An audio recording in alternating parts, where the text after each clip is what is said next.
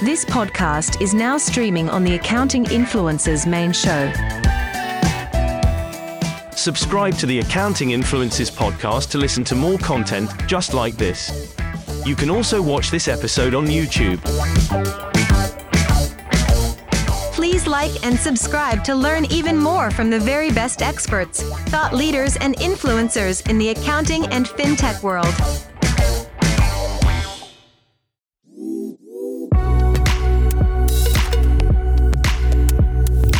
You're listening to the Accounting Influencers podcast with Rob Brown and Martin Bissett.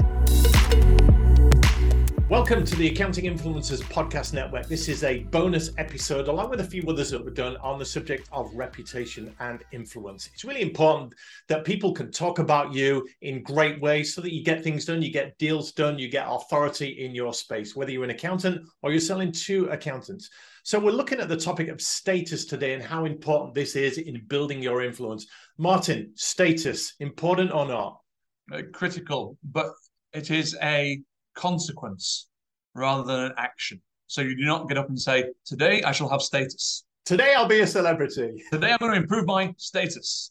It comes as a consequence, an outcome or a result of the previous steps that we've given you. So when you demonstrate your character to your marketplace, that you are the sort of person they want to work with, talk to, spend time with, when you are competent in your technical topic of choice, when your track record of results or your organization's track record of results is superior than the alternatives available, when you have spoken regularly and they've heard you at least once or twice now and they like what you had to say, when you have written pieces that they've read or that one of their team members have read and it's made sense, they go, this is a good piece, have you looked at this piece that's by so-and-so? When you have developed a following as a result of all those things and people look to see that there's an audience there who listens to what you've got to say, when you broadcast on the platforms where they can find you so they're repeatedly exposed to your content and your delivery, when you actually have a large amount of assets to show that you can communicate to people digitally, you can communicate to them in person, you can do it virtually, you can do it via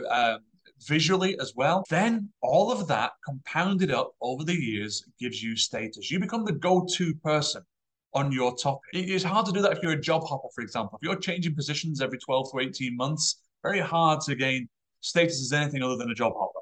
If you're somebody who've made something your vocation, made it your craft or your art, mastered it, then status, heft, gravitas, cachet come your way as a consequence rather than as an action. I love that. And we're talking about clout or impact or kudos. You could put reputation in here, but this is your recognition at the top tables with the audiences that count. If you command budgets, then you've got status. If you have your name on the front of the door or the front of the building, then you've got status. If you've got decision-making power, then you've got status. If you have any kind of celebrity angle to your role and people know about you and talk about you, then you've got status. And status creates influence, which opens doors. Go to accountinginfluencers.com, take the test, see how you rank on status and the 9 other categories that we're giving you, and you will measure your influence.